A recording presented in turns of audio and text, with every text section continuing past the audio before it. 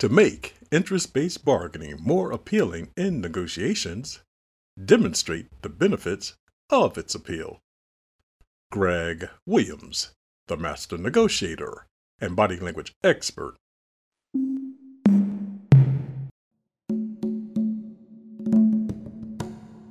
Hello, and welcome to the podcast of Greg Williams, the master negotiator and body language expert. In this series of podcasts, you will discover how to negotiate better and read body language. Interest-based bargaining, how to avoid loss versus risk, and increase negotiation skills.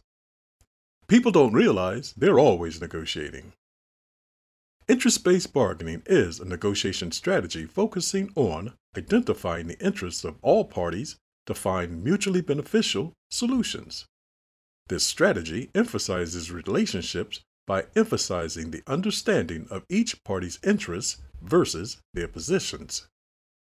Knowing how to use interest-based bargaining is essential to your negotiation success, because some negotiators approach negotiation from a win-lose perspective.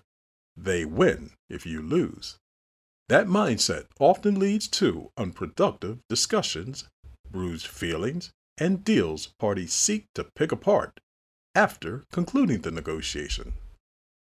In this episode, I discuss how you can use interest-based bargaining to avoid protracted negotiations while weighing the pros and cons of loss versus acceptable risk.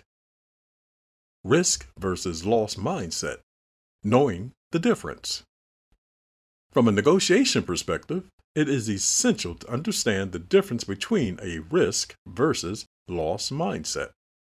That pertains to your thought process and that of your opposite, because the mindset one adopts during the negotiation will determine the flow of the engagement. When a negotiator negotiates with a loss mindset, it can lead that person to make concessions to avoid a loss. That individual can also become unmovable in some positions.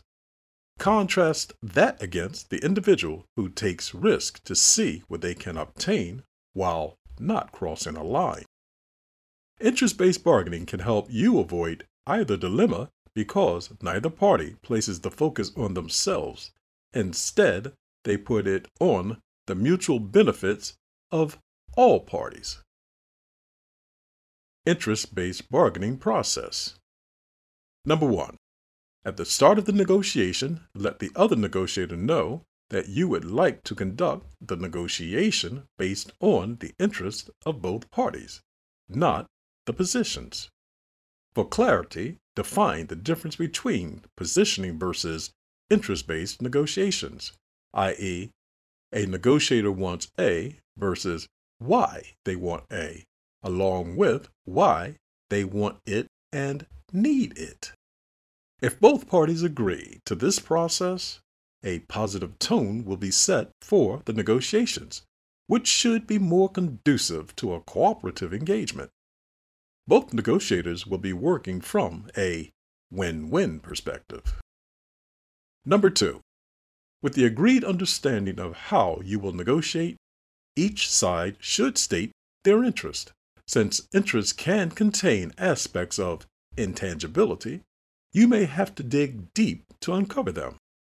But to ensure a successful engagement, you must discover as many as possible. Do that by asking probing questions, using phrases like, "What does/will that mean? Why do you want that? Are you willing to trade it for something else?" Again, the more you can uncover the sources behind why your opposite wishes to obtain an outcome, the more insight you will have about how all parties can work to achieve what the other seeks. Number 3. After you and your counterpart have identified both parties' interests, you can create a range of options that address those interests. You can adopt a what-if mindset during this process. Think without boundaries during this phase. Gear your efforts towards thinking creatively. Number 4, once both parties have agreed on options that may address their interests, evaluate them. Be mindful of your disposition as you explore these possibilities. Do not become irate during this process, and seek to ensure the other negotiator's mood stays in check. You must be cautious during this step because, at this point, negotiators can easily slide back into position-based negotiation. When all parties can agree on the options that will address their interests, you will be well on your way to a successful negotiation outcome. Overcoming challenges to interest-based bargaining. While interest-based bargaining can allow negotiators a framework for more mutually beneficial negotiations, challenges can arise that threaten the process. If you sense that begins to occur in your talks, consider the following to get things back on track. Number 1, if you sense either you or the other negotiator begins to slip out of interest-based bargaining mode, remind yourself or them that you have agreed on solutions that meet your mutual interest. Try not to have new objections introduced at this time, but if they are, agree on the ones that serve all parties and ask if additional concerns need addressing.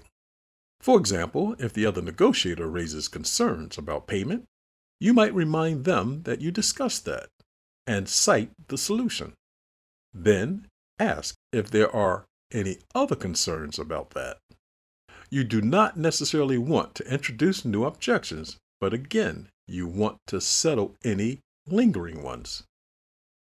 Number 2, think about the way both parties are thinking. If you sense an interruption may occur in the free flow of solution solving, suggest all parties think objectively versus subjectively. With objective thinking, negotiators emphasize the well-being of all parties versus their interest, which is subjective thinking. To enhance this process, use an established source as a reference to anchor as proof of how a solution might occur. Point to a source that both parties agree on for that purpose. Reflection. In traditional negotiations, negotiators can find themselves locked into positions. You want this, I want that. That turns the negotiations into a back and forth, with each side becoming more entrenched in their position. With interest-based bargaining, negotiators focus on the other party's perspectives to gain insight into their interests and sources that motivate their actions. They do so to uncover the reasons for their opposites' actions, what is behind their motivation. Interest-based bargaining is a negotiation strategy that can help parties reduce the risk of a failing negotiation while avoiding a loss. By identifying interests, being creative, using objective thinking, focusing on mutual benefit, and avoiding taking positions, negotiators can shift the focus from positions to interest. That will allow the negotiation to flow more effortlessly, and everything will be right with the world. Remember, you're always negotiating. You've been listening to Greg Williams, the Master Negotiator and Body Language Experts podcast. I hope you enjoyed this episode.